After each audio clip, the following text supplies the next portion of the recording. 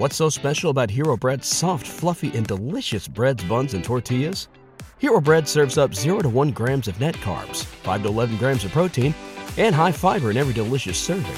Made with natural ingredients, Hero Bread supports gut health, promotes weight management, and helps maintain blood sugar. Hero also drops other limited edition ultra-low net carb goodies like rich, flaky croissants and buttery brioche slider rolls. Head to hero.co to shop today. Confidence starts with loving who you are. And when your skin feels nourished and glows on the outside, you naturally radiate confidence from the inside. Give your skin a glow up with Osea's clinically proven Mega Moisture Duo. This ultra-hydrating body care features 2 of Osea's best sellers, Undaria Algae Body Oil and Undaria Collagen Body Lotion. These seaweed-powered heroes use skincare-level ingredients normally reserved for your face for results you can see and confidence you can feel. Osea has been making clean, clinically proven seaweed-infused face and body care products for over 28 years. This luxurious skincare is vegan, cruelty-free, and climate-neutral certified, so you never have to choose between your values and your best skin. Glow from the inside out. Get 10% off your first order with code GLOW at OseaMalibu.com. That's OSEA Malibu.com, code GLOW. Hey everyone, it's Yas here, and I'm calling today with a little favour to ask. Over the recent weeks and months, I've had loads of you get in touch with some great questions, and today I'm going to be trying something new with the show. I'm trialling a Q&A segment where I'll be joined by co-host and elite coach educator, Gerard Jones. Now, these are discussions which are going to be taking place every Sunday evening at 7:30 GMT, live on Twitter Space, if you wanted to get involved directly. Otherwise, I'll be releasing them here every Wednesday on the Coaches Network podcast. So for today's format, slightly different, and for around about 30 minutes, each discussion will be dedicated to a question that has been sent in, where myself and Gerard will be going into some real depth and sharing our views and opinions on the topic in order to leave you with some key takeaways to consider in your own environments. So the favour I'm asking for today, guys, is if you could let me know your thoughts on the new format, and you can do this by getting in touch on Twitter at TheCoachesNet. Once again, that is at TheCoachesNet. And of course, if you have a question, feel free to send that in too. Hope you enjoy the new format. The Coaches Network, bringing the game together. Hey guys, you're now listening to the Coaches Network podcast, a podcast aimed at anyone who's passionate about athlete, talent, and personal development. My name's Coach Yas, and I'm a UEFA A licensed football coach, coach developer, and content creator. I'll be sitting down with a range of guests to discuss their journeys, their life lessons, and how you can make an impact. Enjoy.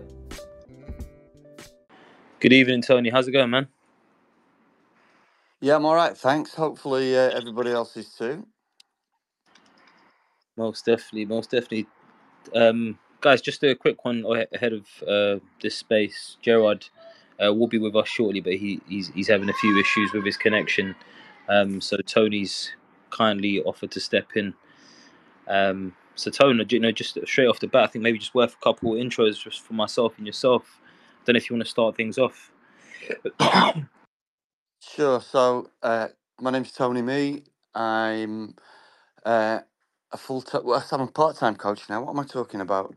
I worked for the FA as a tutor for about 15 years, 20 years as a full-time coach in the academy game, working with Cat 3 clubs, now full-time carer, looking after a disabled wife, and coaching just on a part-time basis these days. Awesome. And guys, just similar to Tony, really. Just been coaching for probably not as long, definitely not as long, but spent the last 15 years working across different levels of the game. More recently, working as a coach developer across a range of different qualifications that the FA run, from the UEFA C, the UEFA B, to the national goalkeeping course, and even the national talent ID certificate as well. So hopefully plenty of insights to share and experiences to share between myself and Tone and Gerald when he joins us. So Tone, I'm going to throw it straight to you and ask you, obviously with all the range of experiences that you've had, both working in academy football and now obviously predominantly working in grassroots football, what are your thoughts in terms of how the goalkeeper has been integrated over the years, and what are some of the biggest changes you've seen? And then we can look to unpack why and maybe when those changes maybe came into place. Sure. So I think that from what I see of other coaches working, and I'm talking now in my current role, very few coaches that are working in the grassroots game have, in my opinion, sufficient experience to really and truly affect their goalkeepers within a session. I find that they, unless they're going to play a small-sided game where the keeper can just be the keeper, um, they don't get enough coaching, in my opinion.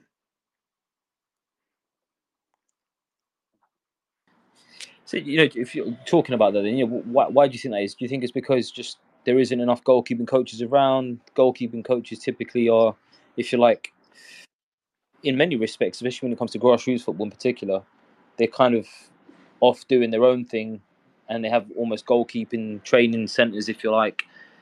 And then how does that? How do you think that then influences and impacts the ability of the goalkeeper to really be integrated in the team?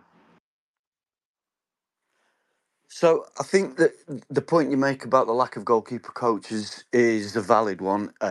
It's something that we touched on briefly. I think it was last week when we were talking about the sort of the pathway that's been in existence for the last probably 10 or 15 years, whereby to get on to a decent level of goalkeeper coaching course, you also had to be a UEFA B outfield coach.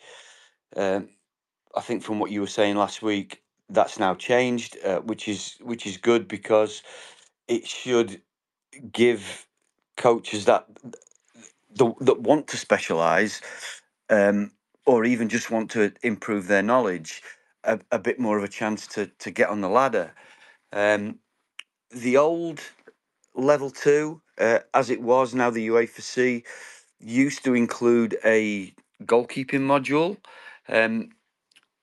So coaches were given a little bit of knowledge around the basic stuff: hand position, stance, movement, those types of things. But I guess that unless you particularly wanted to work with goalkeepers at the time, it was just a little, almost a box ticking exercise. Yeah, it's interesting. Obviously, just to kind of clarify, the pathway has changed. Gone are the days where you needed to, have the outfield qualification to move on to the goalkeeping one specifically, if you like. At least beyond level two. So if you are a UEFA C or a level two holder, you can move straight into obviously the goalkeeping side of it, which is a national goalkeeping course now. But beyond that, as long as you've got that UEFA C license or a level two, and you've done your national goalkeeping certificate, you can progress to go and do your goalkeeping UEFA B. However, if you wanted to progress to the goalkeeping A license, you would still need the outfield UEFA B. So I think, just to provide some clarity on that, but I think there's a couple of things in what you said. Then a box ticking exercise. I understand why you probably refer to it in that way, but I think this is where, I guess, if the coaches aren't necessarily going to go down the route of going on to the goalkeeping specific courses, I think modules like that, even within the old level two, probably probably worth their weight in gold for any coaches that truly want to help to support the players in their teams, right? And depending on what level you're working at, there's an emphasis of just giving the basics and having just a basic understanding of what the goalkeeper is expected to do, and maybe some of the technical pieces that come with that.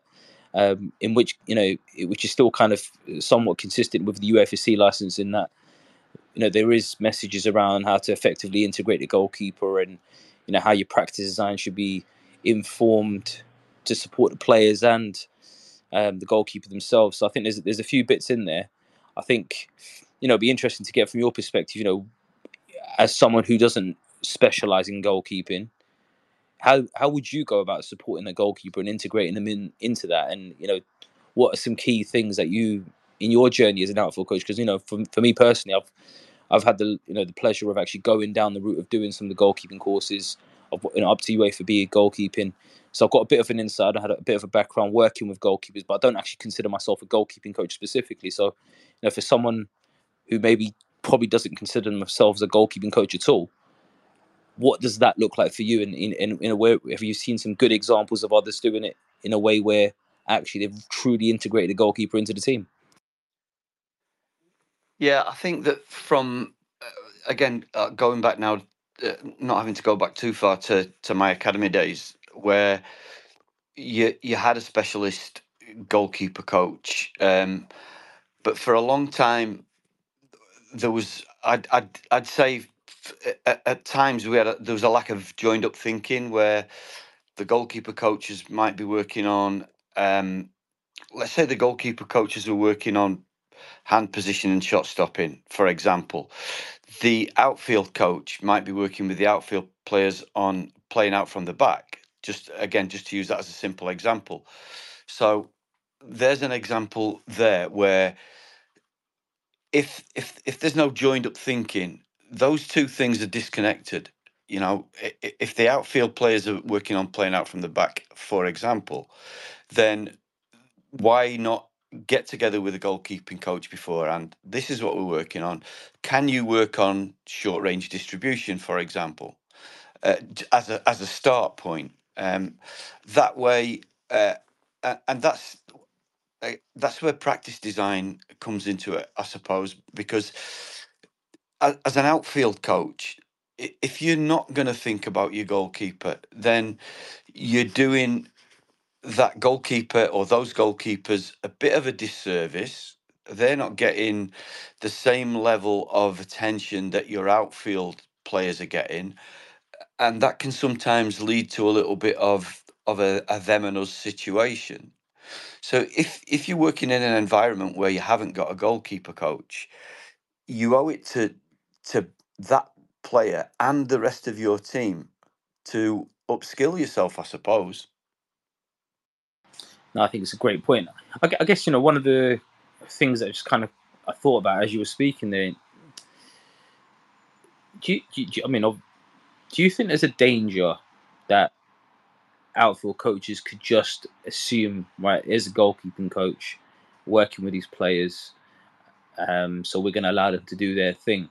And a reason why I asked that question, because I could just think about certain moments where I've been up observing coaches work, and there is some really good stuff out there taking place, and there's some really horrendous stuff out there taking place, and it's almost because coaches aren't that well informed around the goalkeeping position, they kind of stay far away from it and don't really challenge some of the stuff that's going on. I mean, I don't know what your experience or what your observations are around that type of thing. Yeah, I think you're right, and again, it goes back to that point of how much goalkeeper training are coaches receiving at the basic levels. You know, even and I know again this course has probably disappeared a little bit now. When we go back to the old level one course, although there was no real coaching as such, there were certain practices within that course that would lend themselves to a little bit of improvement around the goalkeeper position, whether it just be basic handling, for example.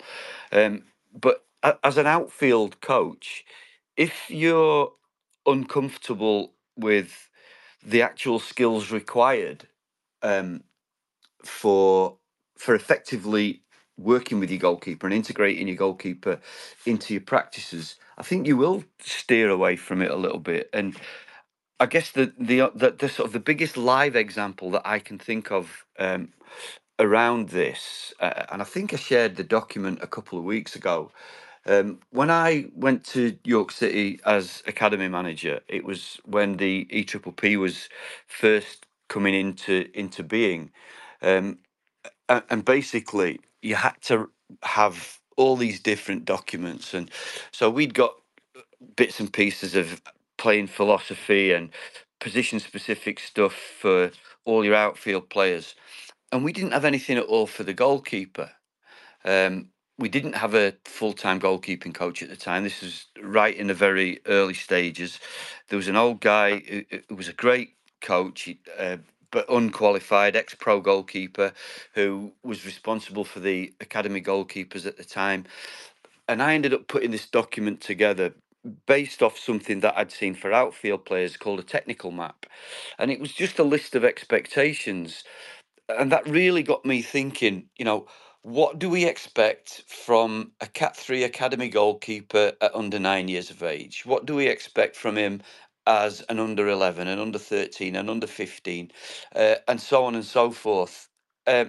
So putting that together gave me a greater insight into, actually, this is what we need. This is what the goalkeepers should be able to do. And if they can do X, Y, Z as well, then it's an absolute bonus. So that kind of changed my way of thinking around the goalkeepers, because, as I said, up until then, I'd probably had very, very little to do with um, training goalkeepers other than having them in my group. And when I worked on the college program, where it was just me, then I might have to. There might be the odd session where I would send the outfield players, right, you go down there. The skipper will look after you lot. You can go and do some bits and pieces. I just want to do a little bit of work with the goalkeepers for half an hour, and that was probably as much attention as I ever gave them. Yeah, I think it's quite interesting because obviously you're talking about, effectively you're almost forced into considering the goalkeeper, right? And I think, I'm just thinking from my own experiences working as a goalkeeping coach. Well, what would that have been like for me? Putting together that plan from under nines through to kind of under 15, 16s, or just working right across the spectrum. So, just where did you, obviously you said, you mentioned there about the technical map that you had with the outfield players. We're thinking back a few years now, but where did your mind first take you in terms of that? Because obviously now you put yourself to some extent being forced to put yourself out your comfort zone, where it really start to maybe examine, oh, what do we want a goalkeeper to look like at Cat 3? So, what was that back then, and where do you see that now? I mean, from my perspective, there's a pet peeve of mine, if you like, is when people are saying, oh yeah, this goalkeeper's a good shot stopper. Yeah, we understand that, but is that good enough? Is that all we need? At what stage what age and stage do we start to consider something different for the profile of the goalkeeper? And obviously, there's a large part to play based on the playing philosophy and the type of environment you're trying to set for the players and the pathway that they're following. In terms of, are you preparing a goalkeeper that's moving into a pathway for maybe League Two as opposed to that of a Premier League club? What does that look like? Is there any differences? Should there be any differences? And what are maybe the base things that we go after? And I've got a few ideas in my head before I kind of delve into some mics, but just keen to explore what that looked like for you back then, and whether your perceptions or your thoughts around what that was changed over time. Yeah, so I think that it was one of the biggest challenges um, that I faced in terms of getting the club ready for an EPPP audit 5 months after going into the job with barely any documentation around anything. So having to put this together, what I did was I used the experience that I'd had. I'd been working in academy football for, I think, 11 years by this time. So I had a decent grounding. I'd gone through a lot of mid-season and end-of-season reviews with players at different age groups. And the other thing is, I've always been open to working with people with more knowledge than me. So if there was something that I wasn't sure of, then I'd run it by the foundation phase lead, or we'd sit down as a group. What do we want our keepers to look like at this age? I'd sit down with the YD phase lead, which was the position that I'd come from anyway. So I'd been dealing with under 13, 14, 15, 16 goalkeepers for a number of years, and getting them ready for, or helping to get them ready for scholarship decisions, which is always a difficult period. But having gone through those interviews, having watched those training sessions, having stood by when I wasn't coaching, and watched goalkeeper coaches work with their players, because I made sure that was one of the big things for me was, I could go and watch the under 15 outfield coach, but 99 times out of 100, I've done the session that he's doing, or I've seen the session that he's putting on. Whereas with the goalkeepers, I hadn't seen that.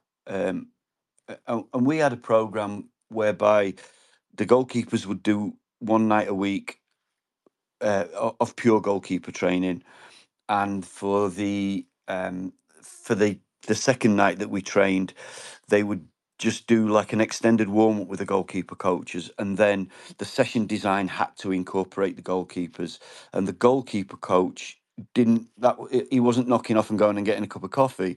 He was then standing by the goal, you know, working with the goalkeeper in live situations, which again was an eye opener for me, because I hadn't really looked at the game from their perspective. So as an outfield coach, as any coach really, and you look at all the guys that are on here listening now, um, show that that mentality to want to learn a little bit more. Come off here knowing a little bit that you didn't know before you came on. Hopefully, we can provide that. Or some of you guys that are listening who've got lived experience, you can come on here and have your say when Yaz opens it up. I'm more than happy to share the document that I came up with. I haven't amended it over time because I haven't really needed to. And people can have a look at it and criticize and give feedback. And if I get some good feedback, maybe I'll change it, because I think that is what good coaches do. You look at what works. If you're a great quote, if you're the smartest person in the room, go find another room. I think you're spot on there, Tony. And I think there's one thing I always say about any interaction I have with coaches, especially from a coach development perspective, is I haven't got any answers that you're probably not going to find anywhere else. But what my role will be to do is to challenge your considerations, your perceptions of where your current thinking is, get you to think outside the box, maybe shape your shape your thoughts around the idea of considerations that haven't yet been considered, variables that haven't been considered. Even looking at little things like you've just touched on there, but the position of the goalkeeping coach and where they maybe stand and support the goalkeeper. It sounds like something so simple, but actually, how well can you offer the perspective of the goalkeepers, or how well can you support the goalkeepers if you haven't got perspective of what they're seeing and what they're experiencing? It's not always to say that you need to pick up that position, but even just a simple consideration for coaches on this call right now that are thinking, well, where can I start? How can I support? What can I look at? And then it kind of takes me to some of my own experiences, and I think to myself, I remember running a CPD workshop about back end of last summer, I think it was, and it was just a basic introduction to goalkeeping coaching, more than anything else from my perspective, and it was interesting. So the one thing that we can say, well, the reason why some players play in goal and some don't is because someone put their bodies on the line and actually get in front of the goal before the ball does, right? So one of the things I've observed in my time is that actually young goalkeepers in general, and even I say young goalkeepers, but just goalkeepers generally in youth football, they're not great at actually catching the ball. And some of them actually dive unnecessarily because all this in their mind, and rightly so, is to keep the ball out the net. But I've always kind of said to myself, well, that can't be right. So I've always started working on their footwork and their ability to move around the goal and the goal mouth itself.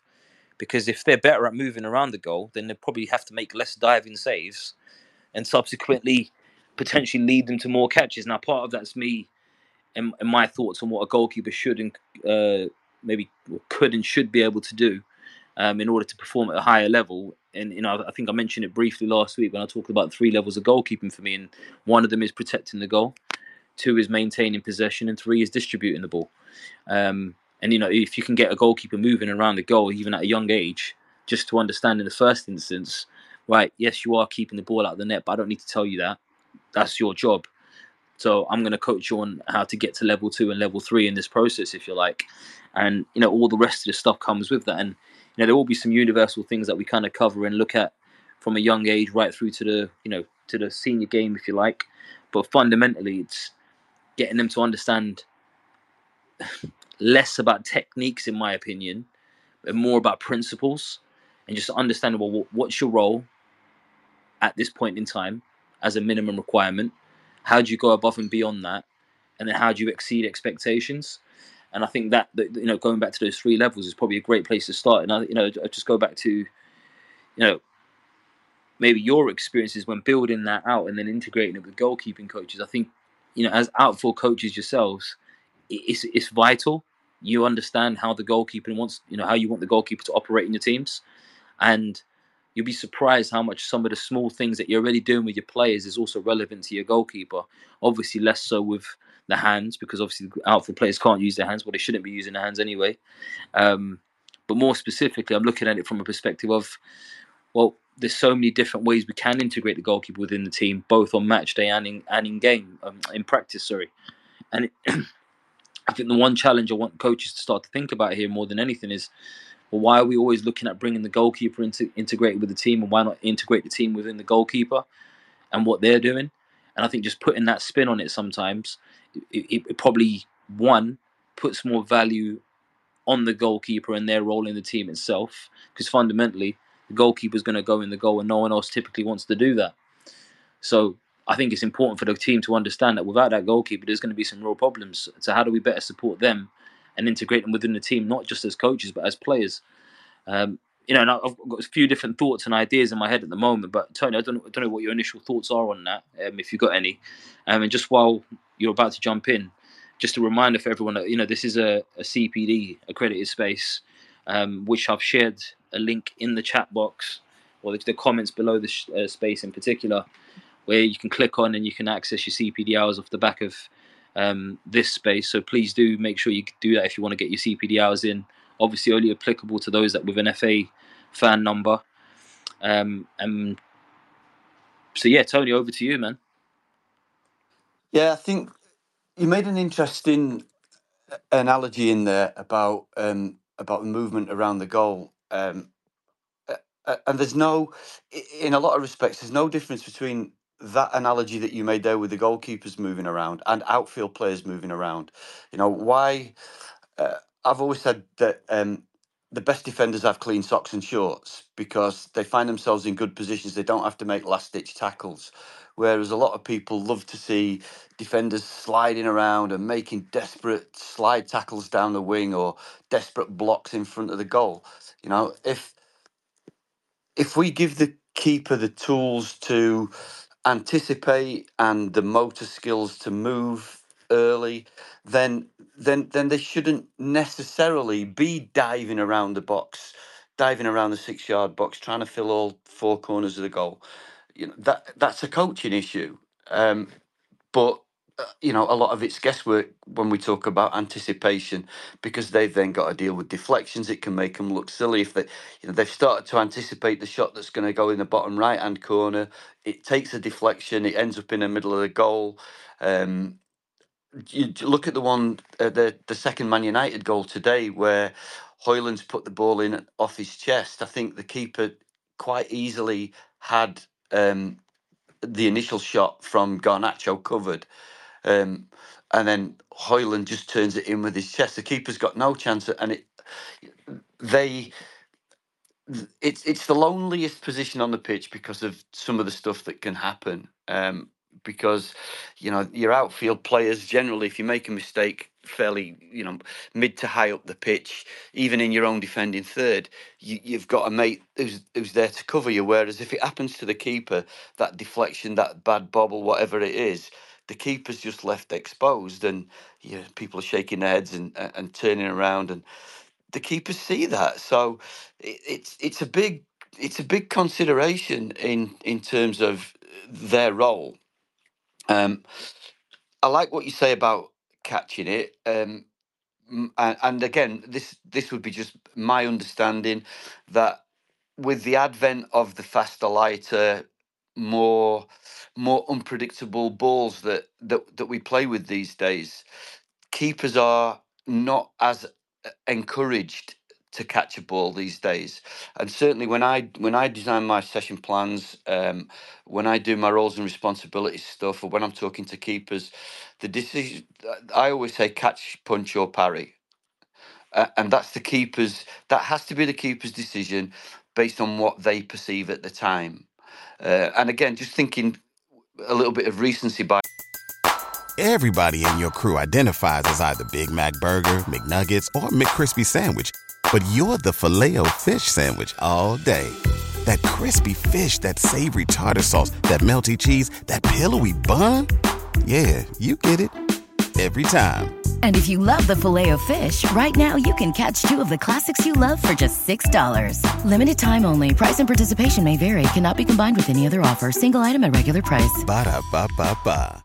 Watching the game this afternoon, the Luton Man United game, the number of times the Luton keeper almost like it's almost like a two-handed block, a two-handed punch for balls that are hit straight at him, where you're thinking, well, why didn't you just catch that?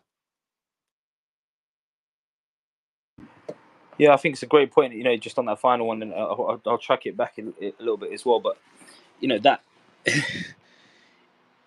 it's just like it's like with a player, though, isn't it? When you're not in the moment yourself and you're not observing what they're observing, despite everyone having to deal with the same kind of variables, which is something I'm big on. Perception of that ball coming in, no matter how easy it looks, might be completely different because we haven't got every insight of what the goalkeeper in question may or may not have had. And that goes the same for our players. How many times we've been on the side as coaches, whether goalkeeper coaches or outfield coaches, where we're saying, oh, why didn't they do this or why didn't they do that? Because they didn't see what we saw. Because I'll go back to that phrase I always use now. Are we observing the game through our eyes or their experience? And if we look at it from that perspective, we see a completely different picture. How often are we actually, rather than critiquing what we've seen, actually inquiring what we've seen? From a perspective of, well, why did you do that? What did you see? What how did that impact your ability to make a decision? And really go into that explorative kind of discussion with the players so that we can really understand, oh, actually, do you know what? They've given us some insight that we wouldn't have got unless we asked that question. So I think there's so much in there in terms of that. But one of the other things I would say is, well, obviously we're talking about goalkeeping here, but I think this applies even just anywhere on the pitch, really. A lot of it for me is just physics. There's just some things which cannot happen unless you're in certain positions or certain spaces, right? If you want to deflect the ball, you got to get behind it and you got to deflect it. You can't parry the ball unless it's in certain areas where you can get behind it. You're not gonna collapse on a ball that's behind you. You're gonna collapse on a ball that's slightly in front of you, to the side of you. A lot of this stuff, when you break it down and examine it in that way, it actually and I don't want to try and oversimplify this and discredit anyone's work that's going on out there, but it actually really is and really can be that simple. Just literally look at what you're trying to do, what the goalkeeper's trying to achieve, and what it would mean from a physical standpoint, and just the physics, science of physics, to stop or to allow that situation to occur. So whether that is catching a ball, well, you ain't going to catch a ball with one hand if the ball's been belted at me 90 miles an hour. I'm going to have to get two hands behind it. Simple little things like that. How often do your goalkeepers actually catch the ball? And when you break it down, is a large amount of the times where they don't catch the ball, actually because they've only gone with one hand. So then, if you look at it from a simplistic view, from just on that scenario alone, you're then saying, well, could you might be challenging whether they why they didn't catch it, but actually they've not even led with two hands. How are they going to catch it in the first place? And just little things like that. And the same applies for the outfield players. But I mean, I'm conscious that we have got a lot of outfield coaches on this call, and there is a few goalkeeping coaches in the room as well. So anyone that wants to share any insights or ask any questions, feel free to do so. Just unmute your mic and raise your hands to do that. But I think it's just for me, it's getting people to understand how simple it is just to get started in terms of considerations and how we better support the goalkeepers and integrate them into the team. And we do all these. I remember having an experience in the academy a few years back, and when I first started there, I was working with the goalkeepers in the PDP, and I've been there for about a few months, and then the academy manager basically says, in his own way, yeah, these goalkeepers need to get better. I said to him, well, they ain't going to get better working by themselves, are they? So you're going to need to allow me to get some time with the players and integrate them with the team, or more specifically, integrate the team into the goalkeeping element of what we're doing. So just little things that you can kind of start to do and really bridge some of the gaps. And there's so many different returns and benefits that you can get from it as well. Just the amount of people, even though I'm not a fan of it, that might do stuff like rondos. Get your goalkeepers involved in those. It might be a little thing just to kind of emphasize and build the connection between the players and the goalkeeper specifically. It might be using more positional based games where the goalkeeper could be on the outside as a bounce player, or could be on the inside as a player who has to now constantly be looking at how to play the game how to play with the game around them, as opposed to the game in front of them or inside them, if you like. And I think there's so many different ways in which you can utilize the goalkeeper and the way you position him in your practices that still allow them to get the returns that you're looking for, without necessarily having to kind of make it a goalkeeping specific session, or just have them as a body in the practice. Because I think that's one of the biggest dangers we've got sometimes. It's almost, that, I don't want to call it an excuse, but it's almost coaches giving themselves a get out of jail free card. Oh, there's only one of me. I've got a squad of 18 players. I've got to focus on the outfield players. I ain't got time for the goalkeeper. Well, it's not that hard to get them integrated into what you're doing to start with. Secondly, it's just, again, going back to, like I said, just trying to simplify. What are some of the things that you want your goalkeeper to be able to do? And is your practices allowing your goalkeeper to get that? So if you've got a goalkeeper in your sessions and you're doing a small-sided game or a finishing practice, don't have 50 finishes in the space of 2 minutes, because your goalkeeper's never going to have to deal with that. How does that help him? It might be that actually simple little adjustments to your practice could be actually the goalkeeper never does more than 2 or 3 repetitions in a go. They might do 2 or 3, sit out for 2 or 3, do 2 or 3, sit out for 2 or 3, because you've also got to think about the quality of the goalkeeper and how they then perform when they're fatigued. And if they're getting peppered left, right and centre with finishes, well, what's that doing for your goalkeeper's confidence? And if you're not willing to support them, and you haven't got the insight of the quote unquote knowledge to guide them and support them through that process, all you're doing is probably making a bad situation even worse. So I mean, those are just some initial thoughts and ideas and insights based on my own experiences.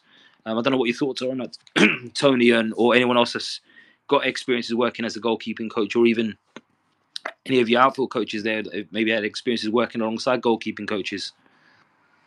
Yeah, I think that point there about the work rest ratio is really really important when it comes to goalkeepers, because a lot of their physical actions, their football actions, are very dynamic.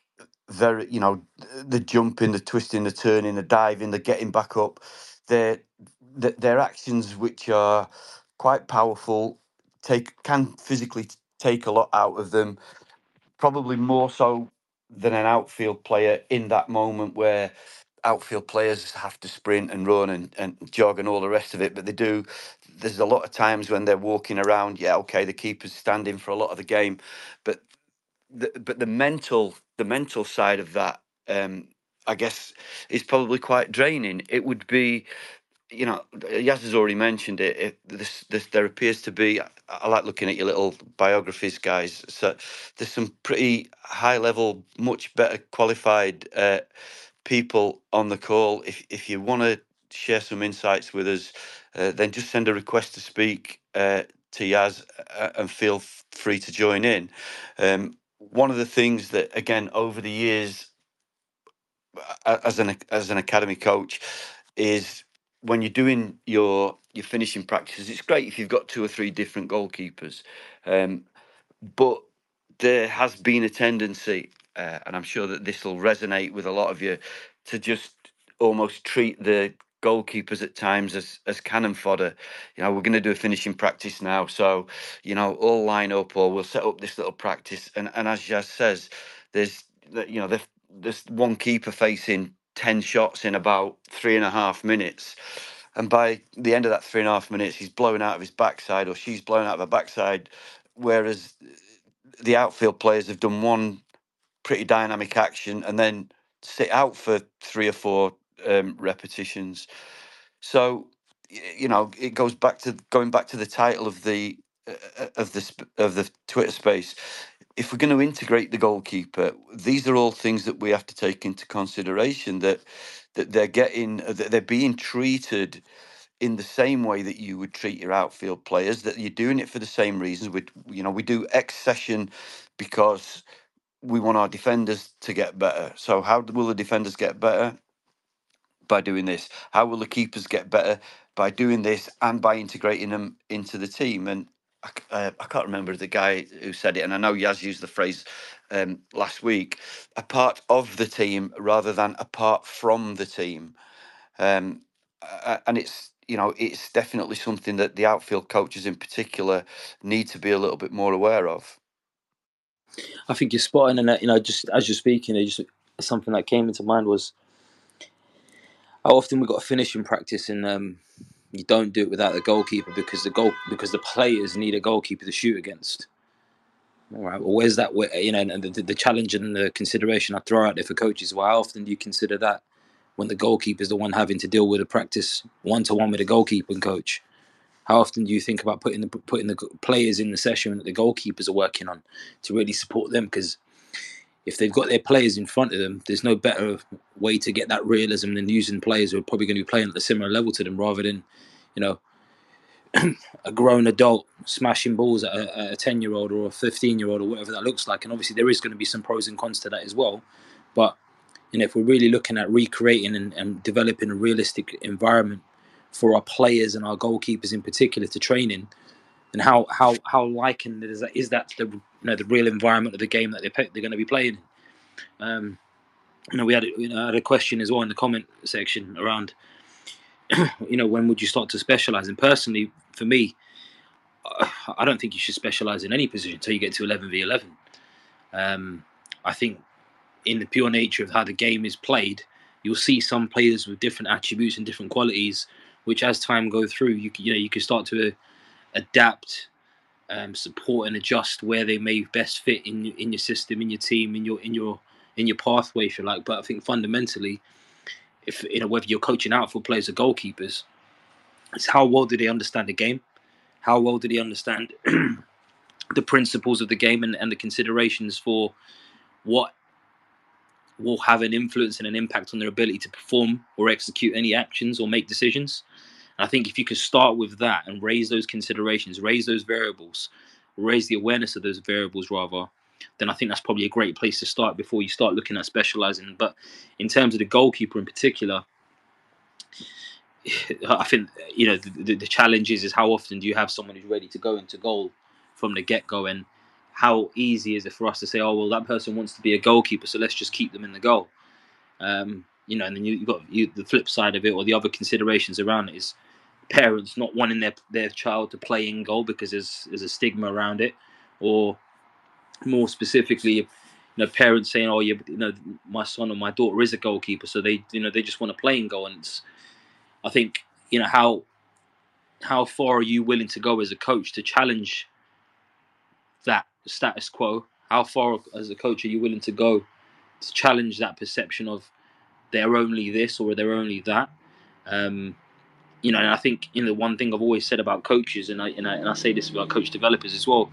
Coach developers' job is to take a coach's thoughts and considerations beyond where they're currently at, and that is just, for me, the same as a coach. A coach's job is to help the players see, believe, and feel that there's more possible than what they currently think there is, and that could sometimes be a change of position. That could sometimes be, actually, do you know what? You're already in a position where you look at you're seeing some excellent qualities and they're excelling and they're getting some success, but don't just sit comfortable in the idea that this player is just going to develop themselves. Put the challenge in yourself and take some accountability and responsibility as the coach to say, well, what am I actually doing that's going to help this player get better?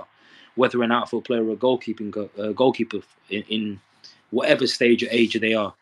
So I think there's a few different things just to kind of start to think about as coaches generally. But Tony, it'd be interesting just to kind of get some final thoughts from you on anything I've just said there, but more specifically, that question for you. What are your thoughts on specialization and when it should take place? And obviously, in this particular context, the questions come regarding the goalkeeper. But what are your thoughts on that as a general thing? Yeah, I think that the point you made about if a player comes to you at a younger age, 7, 8, 9, 10 years old, and they turn up with their gloves and they turn up with their hat and the towel and their water bottle, and they want to be a goalkeeper. I think that we owe it to them to try and maximise that at that moment in time. Because if someone turned up and said they were a centre forward, for example, at those same age groups, we're not immediately going to say, "Oh, well, you're a right back." We owe it to them to say, well, let's give it a go and let's see what we can do with that. And ultimately, if they show some of the attributes at that age, then great. Let's work with them. But at the same time, let's not discourage passing. Let's not discourage running with the ball. Let's have some games where there are no goalkeepers, for example. Going back to your point about the finishing practices, we wouldn't do a finishing practice without a goalkeeper, I think you said. If you've got the equipment, I've sometimes done a finishing practice where I'll put a pop-up goal or a 9v9 goal inside a full-size goal. And goals only count if they go in between the two sets of frames. So, again, as an outfield coach, if your goalkeeper doesn't turn up one night for whatever reason, or they're unavailable, there's no reason why you still can't do a finishing practice and make it pretty realistic in terms of where you want the shots to go into the goal. So, but yeah, as far as specialisation's concerned, the clubs that I've worked at, what we've kind of said is foundation phase. So those not familiar with the term, the very first age groups through 5v5, 7v7, 9v9, pretty much a global approach. Play players in different positions, see what their skills and attributes are. If someone doesn't like it, then don't force them to do it. By the time they get to the YDP, so starting to play the 11-a-side game, what we said at my last club was you need to be able to be familiar in an area of the pitch. So, for example, if someone was a right back, could they also play right-sided centre back? Could they play centre midfield or right midfield? And then by the time they get towards the scholarship age, under 15, then they really need to be, if they want to get a scholarship in a position, they need to be playing that position. And I appreciate there's been lots of examples of players who've made it at the top level, who've played in different positions until they got to maybe even under 18. I think I read somewhere once that Fernando Torres, for example, was a goalkeeper until quite late on in the YDP. We've currently got a goalkeeper, or was a goalkeeper with us last season at under 13, has always been a goalkeeper. But when we had trials at the end of last season, we felt that there were two better goalkeepers already in the club. Kid's now playing as a centre forward, and he's thriving in a different position. He still plays in goal, I believe, for his school. But when he plays for us, he plays as centre forward. So, there's no reason why we need to limit players at all. But I guess as the game gets more serious, and the stakes become more serious in terms of, are they playing for a scholarship? Are they looking to get into an academy? Then they need to know what their best position is, or what they feel their best position is. And we as coaches need to give them the best opportunity to succeed.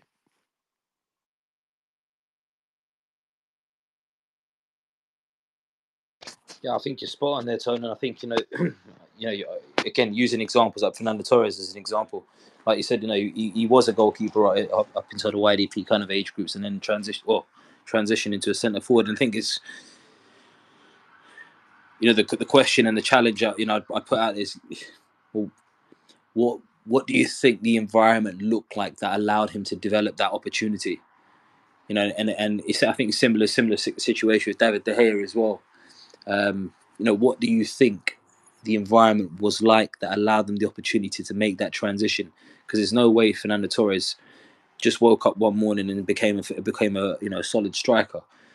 It must have been some integration of him as a goalkeeper in the team practices that made it relevant and transferable for him to make that transition. And that's all I'm saying here. Just to challenge the perception of, well, what does it look like to integrate the goalkeeper? What do you actually want your goalkeeper to develop? Or rather, what skills and capabilities do you want them to be able to develop within that session, or within their journey or their arsenal of just a general toolbox as a player, if you like. And I go back to what I said earlier, and I think let's not put too much emphasis and focus in the early stages around the technical competency of the goalkeeper, because as long as they're keeping the ball out of the net, then that's the starting point. Don't fall into the trap of, you've got someone, as you said, Tony, rocks up at age 9, 10, 11 with their gloves, with their towel and their water bottle, and you just assume, oh well, happy days, we've got a goalkeeper now, because they are gold dust. They are, but it doesn't mean that it's for everyone.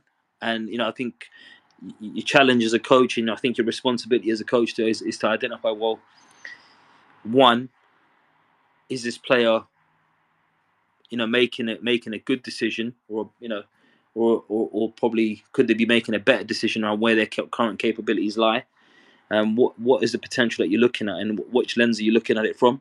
Are you looking at it just from the standpoint of, right, this kid is 10 years old, but he's already 5 foot tall, and he's he just wants to get hit by the ball. Therefore, I'm going to put him in goal. Or actually, could you utilize that capability or the skill sets and the attributes that they've got in a way that it can be better utilized elsewhere? And again, coming back to the phrase that you used earlier as well, Tone, how are you making that goalkeeper? And I'm going to rephrase that. And how are you making that individual a part of the team and not apart from the team? And don't let the fact that they've rocked up with their gloves, their water bottle, and their towel be the reason why they're being kept apart from the team. And I think that's probably one of the biggest considerations to make here in particular. And then again, for those that are listening right now that are just outfield coaches, why are you just an outfield coach? You're a coach. You're a coach of players. A goalkeeper is one of them. And I think if you start to shift that perspective and that lens in the first instance, then you probably become more open-minded around how you can better support the goalkeepers. And I think one of the biggest things that I've taken away in my own journey is to understand and accept and be vulnerable enough to communicate that. As a coach, you don't have all the answers, but you're working with these individuals to identify what the problems are that they may not be facing. And I think if you become better at identifying the problems, then together working with your players, your colleagues, your peers, you can get to a point where you start to identify some solutions. I don't know if you've got any final messages that you want to kind of leave with anyone, Tone, but those are some key ones for me. Yeah, I think that the sort of my last sort of observation on this is, I accept that I've been in a fortunate position over the years where I've been able to be in and around pro clubs during the day, and watch people like Andy Dibble, who obviously was an ex top level goalkeeper himself, working with goalkeepers and seeing that not just the technical work that they do, but the bonds that they form with their goalkeepers. They very much, the goalkeepers union is very much a real live thing.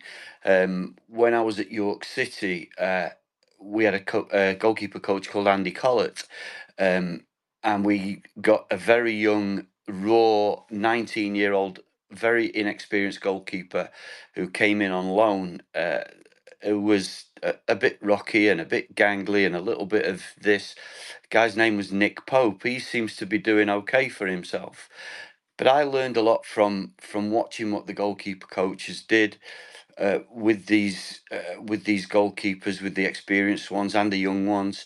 The best goalkeeper coaches that I've seen were able to work with, a senior pro with dozens of international caps, and at the same time take the under 18 first year YT who was absolutely crapping himself on the training ground and just make him feel part of the group, and really get to know the person, get to know what they felt they were good at, what they wanted to get better at, the same way that hopefully the rest of us do. But because we work mainly with outfield players doesn't shouldn't stop us from discovering what our keepers want, what our keepers like, what our keepers need, and then going some way to meet them along that pathway.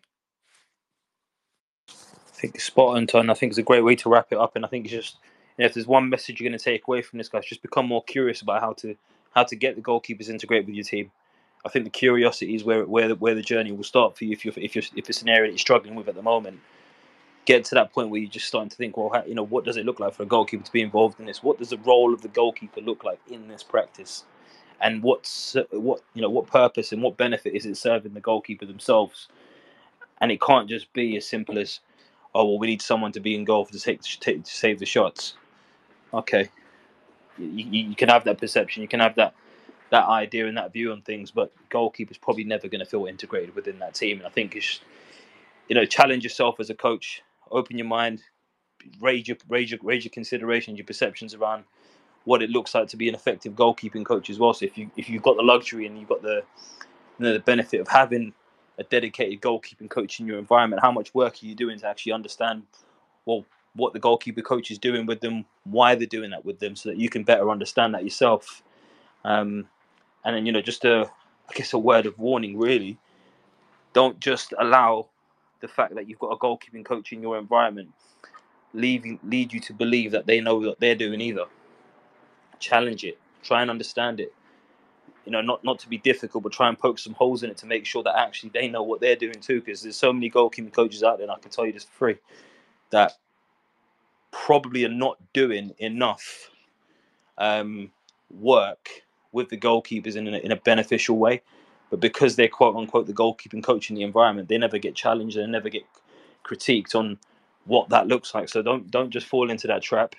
Challenge it, understand it, learn from it, and grow from it. So just a reminder for everyone, obviously this is a accredited CPD space. I've left the comment in the messages where you can access the link for the CPD. All you've got to do is do a brief self-reflection task. So it takes literally 2 minutes. Once that's done, you'll obviously be eligible for your CPD hours. Obviously, it's only accredited for people that have got fan numbers with the English FA. Beyond that, this is part of a series of spaces that myself and Gerard, who's not been able to be with us tonight, we've been running throughout the month of February around the goalkeeping and developing the goalkeeper. At which case we've got one final space next week, alongside a developing the goalkeeper webinar, which will take place next week as well. I'll leave a comment on this chat as well, just so you can access that. Massive thanks to Tony. Make sure you're following Tony. Make sure you follow myself. There's loads of discussions coming up, and there's going to be some more series over the next couple of months. So hope you've enjoyed it, guys. Really appreciate you being involved tonight, even if it's just listening or leaving a comment. Don't be afraid to follow us. Let us know your thoughts. Let us know some future topics that you want to hear discussed on the spaces. And if you've got any questions, make sure you get in touch. Follow us. It's been a great evening. Thanks again, Tony. Much appreciated. My pleasure. Thanks everybody for listening. Thanks, Yaz, for hosting. Well, there you have it, guys. Another episode of the Coaches Network podcast, where our aim is to bring the world of athlete, talent, and personal development together to just one platform. And you can help us with that mission right now by sharing this episode or any of your favorite episodes with everyone that you can think of. You can tag us in those mentions as well on Instagram at the Coaches Network or on Twitter at the Coaches Net. We look forward to hearing from you. Let us know what you thought about today's episode. And until next time, guys, take care. What's so special about Hero Bread's soft, fluffy, and delicious breads, buns, and tortillas? Hero Bread serves up 0 to 1 grams of net carbs, 5 to 11 grams of protein, and high fiber in every delicious serving. Made with natural ingredients, Hero Bread supports gut health, promotes weight management, and helps maintain blood sugar. Hero also drops other limited edition ultra-low net carb goodies like rich, flaky croissants and buttery brioche slider rolls. Head to hero.co to shop today. Mike Rowe here with a radical idea. If you want to see more companies make more things in this country, buy more things from more companies who make things in this country.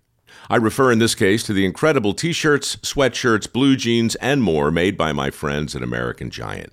Everything American Giant makes is made in the United States. And right now, you can take 20% off your first order at american-giant.com/Mike. That's american-giant.com/Mike.